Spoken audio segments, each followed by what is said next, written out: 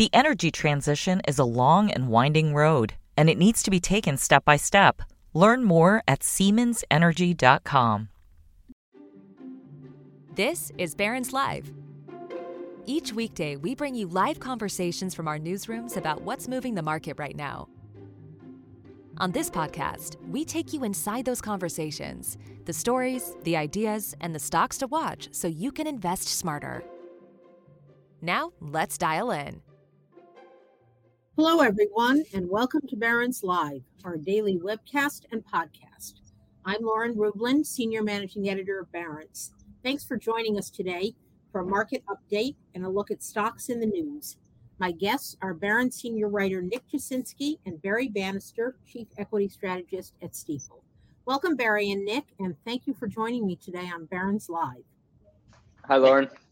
Thank you.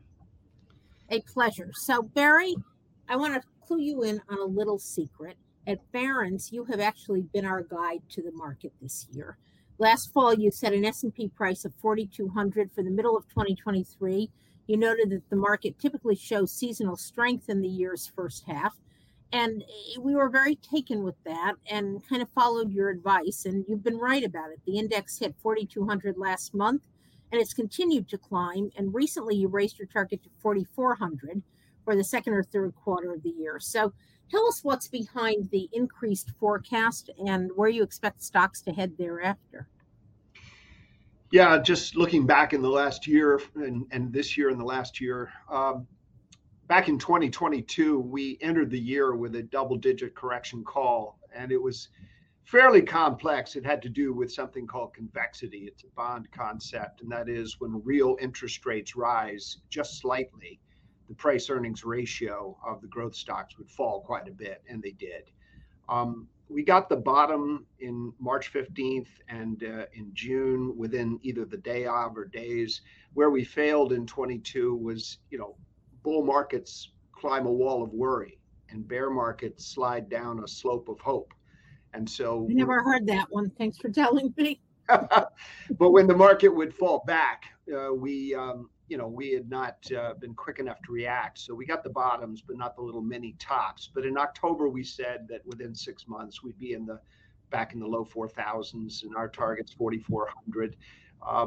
The growth stocks naturally lead when inflation slows and the economy avoids a recession. You get what's called a quasi-disinflationary boom. It pushes you up into growth stocks. Lower inflation helps the PE, lack of recession helps their cyclical nature. So big tech led. But what I think is going to happen now, Lauren, is that we're going to see a broadening out into more what they call cyclical value, basic materials, industrials, and even the banks are due for a bounce. And, this bull market has confounded a lot of the experts, and we had felt going into it that there was just too much money in the system to call and tightness of labor to call for a classical recession. So I'm thinking about the banks. They're about to be even further regulated. Well, the smaller banks definitely have some shortages of reserves, but I think QT ends very soon as the Treasury has to rebuild its cash balances at the Federal Reserve after the debt ceiling was lifted. I also think the commercial real estate is a little overdone. We've had bank issues in the past, and this is where having history matters. I was around in the 1980s and the 1990s, and I even covered banks on the buy side 30 years ago, and 35 years ago. And I can tell you that, banks have been through a lot worse. The commercial real estate thing is a little overblown. In terms of collateral values going up, reserves being adequate, and type A, class A versus class B buildings, there's a difference in terms of occupancy. So I'm not as worried about the banks, but clearly we've had a slowdown, and that's why the market's breadth has been narrow, among other reasons. But I think that the avoidance, or it's actually the avoidance of recession is the bad news. And that's because we're going to bump up against resource constraints by the end of the year, beginning of next year, and the Fed may have to start hiking again. I'll be out by then, but right now we're positive, and I think the breadth expands. The equal weighted S&P will start catching up a little more to where the cap weighted has been going. Well, it's an unusual forecast since so many people on Wall Street are expecting the Fed to cut. Well, they are politically, and it's a mistake. I think that in terms of research, you have to have hard skills and soft skills, and the hard skills are obvious, understanding fiscal and monetary policy and understanding economics. But the soft skills are to understand things like politics and geopolitics. We're getting pretty close to the 24 election. The Fed doesn't have a lot of history of hiking into election years. And given, the outbreak of populism, which we had called back in late 2016, before the 2016 election, Trump-Clinton, populism is anywhere and always a threat to the central bank. So I think that the Fed will be reticent to tighten too much. And that's something we'll be talking about more, later this year and early next year. Hey, Barry, how important is the reopening and resumption of demand in China for your bullishness on materials and industrials? Seems like things are not going quite as well as hoped there. Yeah, that's a good question, Nick. I think one of the things that struck me is that, and why we knew there would be no recession in the classical sense, is that we poured just an extraordinarily excessive amount of money into the economy. There was way too much fiscal associated with COVID. We spent more than twice as much as Europe and multiples more than China on direct aid. 25% of GDP, 27% year-to-year growth in March of 2021 in M2 money supply. There are trillions of dollars that were just lying around. And so that and the inflation of net worth at all income quintiles, believe it or not. We've looked at the Fed distributional accounts. Even the bottom quintile through home equity has been getting a good lift. That because of that, with China, they didn't spend as much money and people had their initial reopening pop. But consumer spending is still solid. Consumer sentiment is still solid. Older people are retiring. Younger people will be hired. I think what you'll see is that after a quick start out of the gate in first quarter, a second quarter cooling, they'll resume a more normal growth path in third and fourth quarter. Plus, the Chinese are saving some of their stimulus ammunition for when they get a clearer picture of the back half. So you noted in a recent report that the post-war average for year-over-year growth in headline inflation is 3.7%. And that leapt out at me because the Fed is really holding fast to its 2% inflation target. So, Barry, how do you see the Fed's inflation fight playing out here? You mentioned hiking later in the year or early next year, but how do you see that inflation number going? CPI all items, which is the headline CPI, which includes food and energy, is averages 3.7 in the post-World War II period. That's 3.7. But core PCE, which is called core personal consumption expenditure deflator, it's a different series, different economic government agency. That's 2% is the Fed's goal. Now, the difference between the two is typically less than 5 basis points. So I do think over the longer term, and it depends on AI, but I do think over the longer term that the outlook for core PCE deflator is closer to 3. So you would have wage growth, productivity, the net effect would be about 3. I don't think the Fed will quibble too much over the coming years between 3 and 2. They'll prefer it to stay in the range rather than just a hard and fast 2% number. So I'm not too worried about inflation. We've done quite well in the past at between 2.75, 3.25 on core PCE. It's not the end of the world. The consumers don't really notice it that much at that level either. Right. It's a lot different from 8 and 9 that we saw earlier in the year. Oh, yeah, it is. Or last year, rather. So what do you make of Friday's jobs numbers? Last Friday, the numbers were surprisingly strong for May. Well, they were on the establishment survey, which is the bigger survey. Correct. Not on the household. Yeah, the household was weaker. That unemployment rate popping up was interesting. There is, in terms of longevity and accuracy and slight leading but coincident, there's no better indicator of recession than a modification that the great Peter Barron did, BCA. He modified the SAHM rule, SAHM, SAHM rule. And we recently interviewed Claudia Sahm. Yeah, and basically what he found was that when the 3-month moving average of the U3 unemployment rate rises 33 basis points, it's pretty much you are now in a recession. So we went back and tested it since 1945. We took all available data and we found, yes, it does work, that you get the payrolls the first Friday of the month. And there's, essentially it's a 1-month difference lag, but then since you get it the first week of the month, it's basically coincident.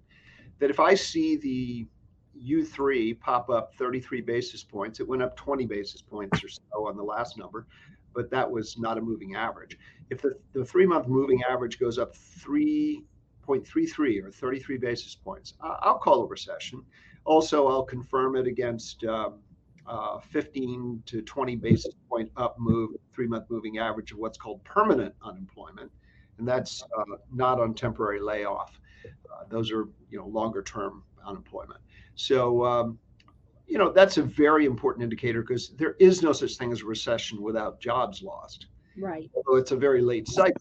It's a very late cycle indicator. And that's really important. And that's part of that Fed political thing I was talking about. We found that when the month that recessions began since 1945, there have been 12 recessions, the unemployment rate peaks on average 260 basis points higher than when the recession started.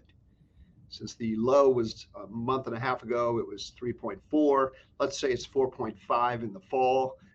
You could add it and you'd be at 7% unemployment, and the peak is 14 months after the recession starts. What is 14 months after the late summer, early fall of 2023, November of 24? Good point. It would be the height of naivete to believe that the Fed is not cognizant of the political ramifications of their actions. And so I think they know that a 7% unemployment rate, what we found since 1970 is that there were 6 presidents eligible for a second term, 4 of them lost at above 6.5% unemployment, 4 of them out of 6. And the only 2 who won, Reagan in 84 and Obama in 2012, were coming off major peaks. They could argue that things were getting better, not at peak. And also, if you ever met them, I met Reagan, I never met Obama, but those are very charismatic people. Indeed. All right, we don't have to get into charisma on Canada. No, but charisma, really helped them win. And so, the Fed has got to be cognizant of the ramifications of causing a recession. I think that when they get the relief on inflation that I'm expecting, they will cut and run. They will be reticent to hike. The question is, in 24, how do they explain the fact that we're bumping up against resource constraints, that inflation might start ticking higher after bottoming? This will not be a pretty picture for them. And markets will just have to figure out what they're going to do. Well, we'll have you back on before then to tell us. I think first quarter of 24 will be quite eventful. Yeah, sounds like it. So I want to toggle over to Nick for a moment and talk about companies in the news this week, and then we'll get back to some of the stocks and sectors you like. Yeah. So, Nick, I want to take a bite of the apple. Apple's annual App Developers Conference starts in about an hour. The stock is trading at an all-time high. Can this company do no wrong? What happens now? Yeah, it's a big week for Apple. They're widely expected to unveil this, what they're calling a mixed reality headset. So that's combining virtual reality and augmented reality. You can see your surroundings, or it's the virtual reality is you're in this headset, and that's the only thing you can see. And this is the company's entry into the metaverse. It's unclear at this point how much that will add to sales and earnings in the near term. But there's certainly plenty of excitement around it. I think that it's a good bet that with everything going on these days, management will have some presentations or some comments at least about what Apple is doing in artificial intelligence as well. Some upgrades to Siri maybe. Investors are clearly buying into the hype. The Apple stock right now is at an all-time high. If it closes where it is, it's up almost 2% today, just over $184. That's about 3% away from a $3 trillion market cap. And it's at 30 times earnings. So there's a lot of good news priced into the stock. It's above the average analyst price target. I mean, it's not just Apple alone. It's this melt up in all these large cap stocks to start the year. Right. But it's at a record high. The valuation is not cheap. A lot has to go right for Apple. What's your personal feeling? Do you want to go out and buy a virtual reality, augmented reality headset? I don't know if I'm going to be able to afford it. From all the stuff that I've been reading, it's going to be like over $3,000. I guess we'll find out soon. But probably not this version. I'll wait for the cheaper one in a couple of years. That's incredible. There's so much hype over something that is so expensive. Yep. And it won't be subsidized by Verizon and AT&T. No, I don't think it will be. No, that is amazing. So Barry, I wanted to talk to you about what Nick just said, this melt up in big tech stocks. And many are tied to artificial intelligence, which seems to have been the theme of the year. What do you make of this kind of narrow market breadth? And you mentioned earlier you expect the market to broaden out. How will that transition happen? Well, we take a very detailed look at things like industrial production, how PMIs are affected, durable goods, financial conditions index. We like the GS US FCI, the Goldman Sachs US Financial Conditions Index, is particularly well constructed. It is a excellent indicator for the market in terms of stress. And so what we've come to the conclusion that it looks like a pretty mild slowdown in industrial production, PMI, manufacturing, composite PMIs, and so forth. And as a result of a mild slowdown, yes, you get very little earnings growth, but what you get is the potential for the price earnings multiple to rise as both real and nominal longer-term 10-year Treasury yields pull back. So the yields pull back, the PE can rise, the earnings are really not the entire story.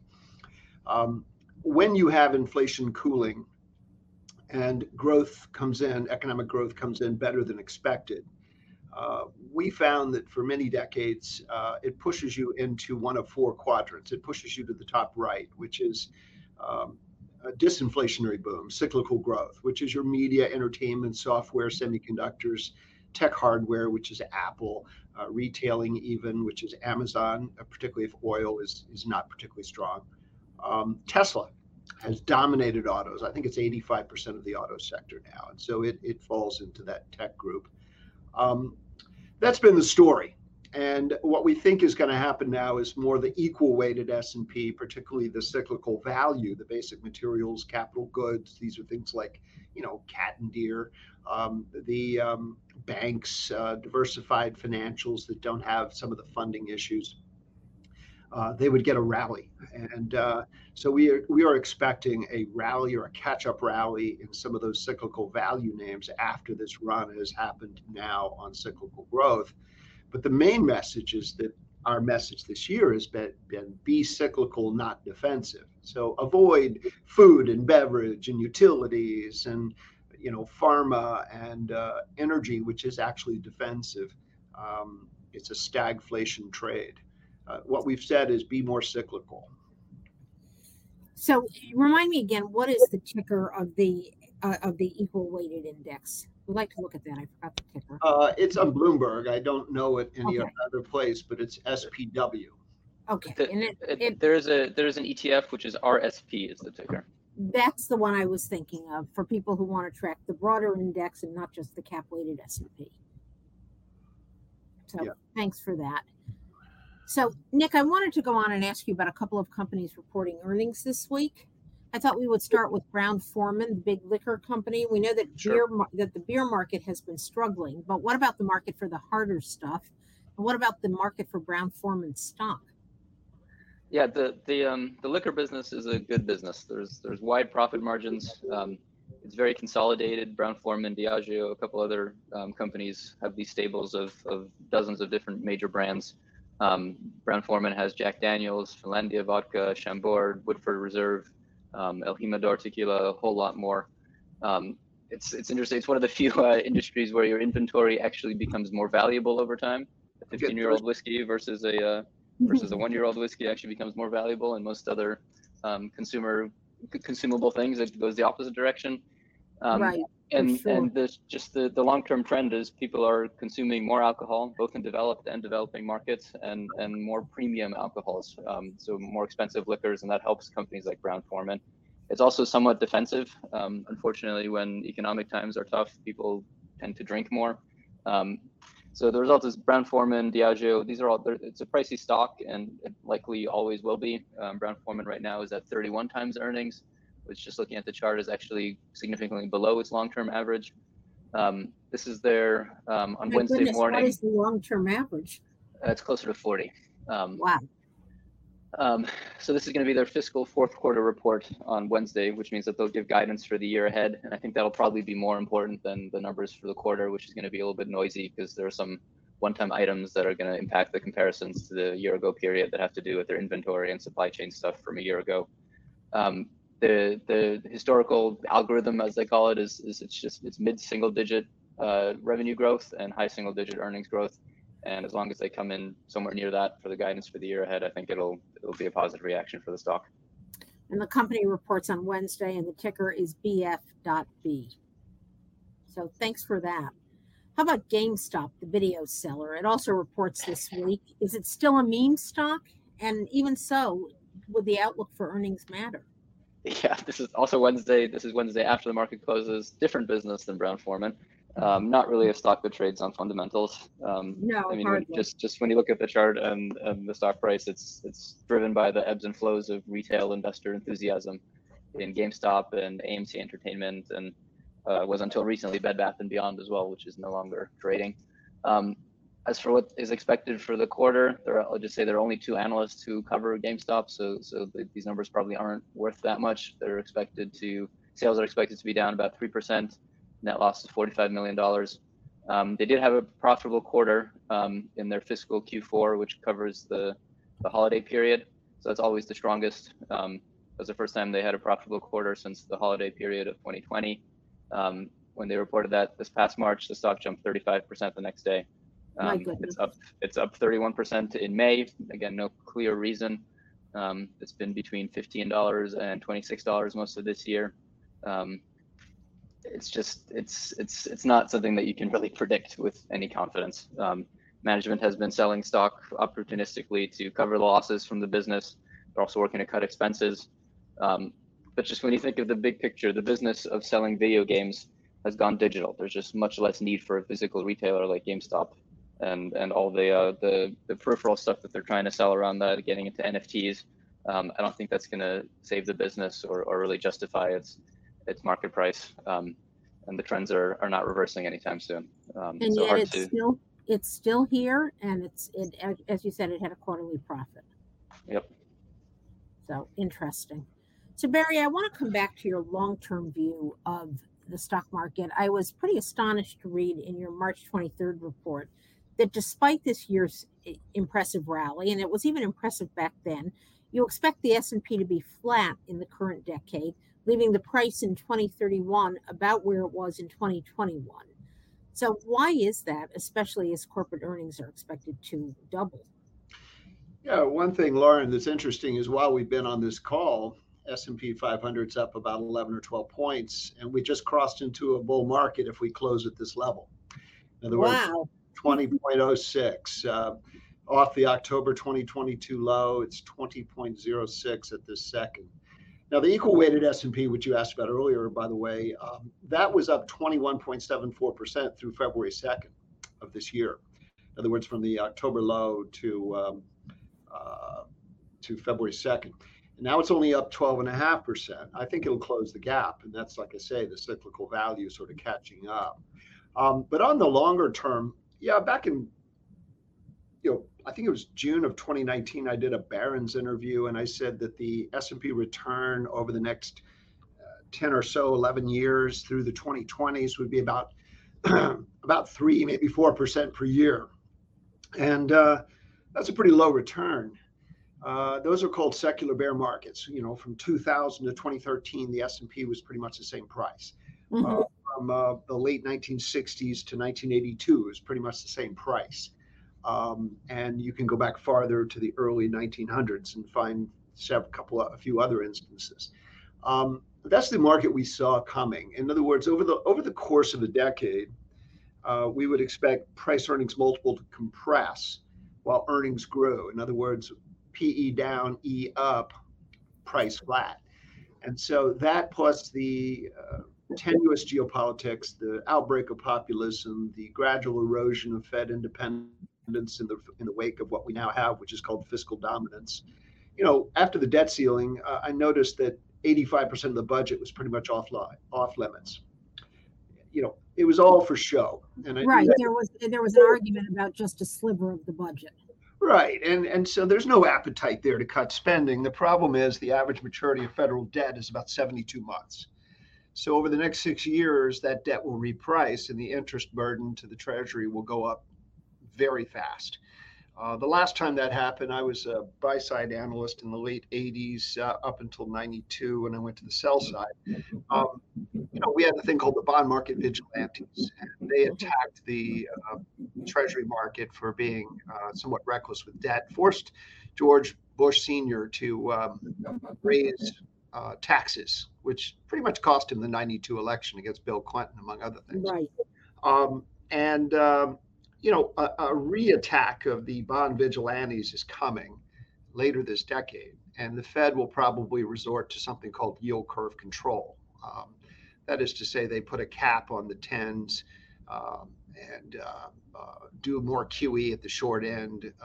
And we did that in 1942 to 51, then ostensibly for World War II, but the war ended 3 years later, and they continued that policy for 6 more years until 1951. That is coming back later this decade. And what happens then is inflation is above average. There's a lot of fiscal. Monetary policy is too easy. And price earnings multiples fall. Nominal earnings grow because you have inflation added to real growth. Gradually, it'll descend into stagflation, but that's not today's problem. That's 10 years from now. It will be a major problem. And what will happen is earnings grow, PE falls, market ends up in a wide, broad, decade-long trading range. So I think we're gonna trade in that range, and it pays now to be a contrarian in terms of your investment strategy. When everybody's bearish, you're bullish, and when everybody's bullish, you turn bearish because you're stuck in a range.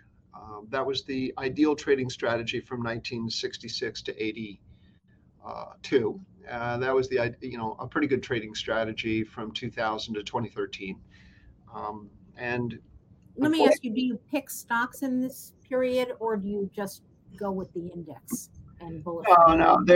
The strategy that we've continuously employed is since 2019, and then I talked about it in greater detail later, was active, meaning just pick the right stocks will beat the passive. If you buy the SPY or S&P 500 index, you'll end up flat, and it won't be a very pretty picture. But if you overweight things like in big rallies tend to be growth led, and that's where we are now. So you gradually scale out. Then during declines, you would tend to buy more value on the dips, like energy is now dipped quite a bit. You would start accumulating back some energy. Defensives when there's fear of a slowdown or recession, and cyclicals, and that was 2022.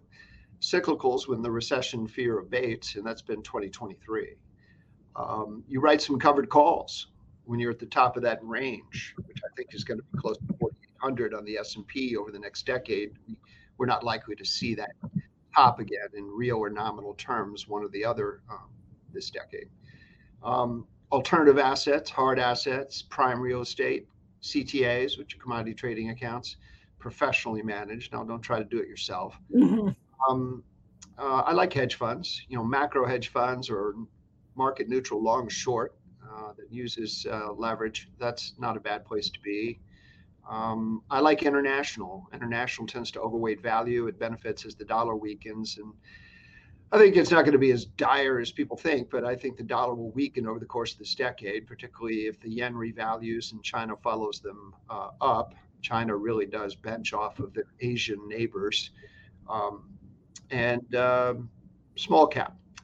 So small cap would tend to outperform large cap as the reflation becomes more embedded. So, my personal strategy is more of a value bent, but willing to play the growth rallies like this one. And I love it. You're a macro playbook. Yeah, it's a one pager in our slide deck, and it just goes through those line items that I just mentioned. Excellent. Nick, did you have a question there? We might have lost Nick there. Anyway, I have a couple of questions from listeners. Are you set? Yeah. We had a question from Mark. He wanted to know how the increase in oil prices would affect the Fed's decision on rate hikes. Any insight into that? I'm glad you asked that. One of the things I like to do is think out of the box, and the other thing I do is, if you're a good trader, and if you think like the trader's mind, you put yourself into the shoes of the other side of the trade. You're not dogmatic, and you don't have your biases. You just say, well, what would the other guy be thinking, or the other woman be thinking if they were, on the other side of the trade? I think geopolitics come back in 2024. The U.S. has a lot of enemies, frankly. I think oil is one lever that they have. I think there'll be some action on the oil side in 24 in the summer driving season leading into the election in 24. Any interruptions to supply from a major supplier, any hiccups would cause oil to spike. Inflation follows oil, not just headline, but the core leak, the commodities leak into the core. If you look at commodity prices, 13-week annualized rate of change, it leads core prices. Oil is the key, and that's because all of GDP is the conversion of energy, whether it's your whether it's your driving, whether it's your breakfast cereal, which required energy to produce, transport, package, and so forth. Oil is the key, and I personally think that it might be wise to accumulate energy on weakness here, particularly energy services, because we're going to need a lot more of it, a lot more investment. And we'll have a more sane approach to energy. Right now, it's been a purist kind of like world's coming to an end kind of strategy politically. And it's crimping supply and giving power to people who can hold the U.S. under this sword of Damocles, this oil supply, such as OPEC. So energy is worth buying on dips. Unfortunately, most of tech is worth selling on major spikes. We're just going to trade around that for, 10 years. That makes sense to me. So I want to bring Nick back in and go to a few more listener questions. Nick, Brian wants to know some of your top stock calls in the communication sector besides Google, Meta, and Netflix. I know you used to cover communications very closely. Do you have any particular thoughts about media and communications? I do. I mean, Brian, you picked three good ones there. He did. I'll say without completely spoiling something I'm working on right now. Disney is interesting to me. It's a controversial name for reasons related to politics, of course, but for reasons related to the business as well. It's controversial on Wall Street. There are these big open questions about the future profitability of the streaming segment. It's similar in size to Netflix now, but it continues to bleed money while Netflix is becoming more and more profitable. And the other big question is about the cable segment, ESPN in particular, which right now remains a cash cow, but it's in steady decline. And I don't think anybody is arguing that people are going to start signing up for cable subscriptions again. Meanwhile, there's the parks business, which is doing spectacularly well, better than ever before. And that's even before the Chinese and European and other international parks have fully recovered from COVID. The CEO, Bob Iger, is back. He's focused on cost cutting, generating free cash flow. That will help a lot. The film slate for the second half of this year is strong, and that's really drives a lot of spending on other areas of Disney's business. They've talked about bringing back the dividend in the coming quarters. So I think after a few years of missteps and losses, the stock is trading for a relatively cheap valuation on what you could consider normal earnings. So it requires a bit of a vote of confidence in Iger, and you want to see consumer spending hold up. But given all the negativity around Disney right now, I don't think it'll take too much good news to get the shares rising from here. And there are some catalysts on the horizon that should be positive. What else is there in communication services? I don't really like anything in telecom right now. I'll mention Activision Blizzard. This is which really it's a merger arbitrage play. Microsoft has agreed to buy the company which makes video games for $95 a share. Last I looked, the stock was closer to 80. Let's see, $81 now, so a $14 spread to the deal price, and that's due to some regulatory opposition from the UK and the US. Meanwhile, the EU, China, Japan, and some others have cleared it, I believe. Warren Buffett's Berkshire Hathaway is a big investor in Activision. Connor Smith and Andrew Barry from Barron's have been bullish on the stock as well, deal or no deal. It's an interesting risk reward balance. Even if the deal doesn't go through, Activision stands to get a multi-billion-dollar breakup fee, and the results have actually been quite good over the past year. But the stock has just been stuck in this deal purgatory, so it hasn't really gotten credit for that or for the rise in tech stocks since the beginning of this year. So just getting the deal resolved one way or another, either you get the $95 per share from Microsoft buying it, or Activision gets credit for the business, which has been doing quite well. So I think here at around $81, it's pretty attractive. Interesting. I'm glad you mentioned both of those. Good question, Brian. So I want to ask Barry, what do you make of the AI stocks? Lily wants to know, are these in a bubble? Well, most of the AI we've seen so far is what's called LLP, or large language processing. It's just a glorified search engine. If you're an analyst or a strategist, you do about 100 Google searches a day, and you learn how to ask the right questions and get things very quickly. And what ChatGPT, I went on their website, signed up, and asked it about 100 questions to figure out what it could do. And it's more of an agglomerator of existing information that's on the internet. Sometimes it kind of exaggerates a little bit or glosses over things. But I have had people tell me that they could use it with programming. And whether it's R or Python and others, it helps a lot. But I've asked it some technical questions, like about virus mutations and about R star versus R star star, which is two different calculated central bank rates. And it really wasn't able to help. As far as automation goes, there's some jobs, like paralegal, where it might be useful. I think over time, though, what will happen is that it will help productivity, create new types of jobs. I envision a world where people are hired with their AI programming. In other words, you hire not just the person, but the person's sort of personalized AI, where it helps the diagnostician in the hospital with their job. And maybe people will have their own AI, proprietary AI that they've designed. Younger people than me, I will definitely be out of this business by the time that happens. But I would say that in the bigger picture, on a macro level, if you look at what's called corporate GDP, this is the output of corporations, all non-financial corporations, not just the big S&P names, but just the entire economy. Compensation of employees was about 63% of corporate output from 1948 to 2000. That's a long time. It plunged to 55%. So employees lost about 800 basis points. All of that went into profits. If you look at GDP, profit share of GDP, it was around 28.5% from 1948 to 2000. It soared about 700 basis points and has begun to roll over. I think over the next 10 years, compensation share goes up, profit share goes down, and more of that productivity is going to be captured by labor, not just profits, but labor. And that's, populism kind of dictates that. The policies will support that. So between inflation versus productivity, I expect AI can hold down some of the inflation, but also boost the productivity, accruing more to wages than just pure profits. Corporate taxes will probably rise over the decade, and antitrust is going to be a major focus of the government for 10 years. Mm-hmm. On AI, I think AI is very exciting, but it's still in the earliest possible stages before it has that much impact.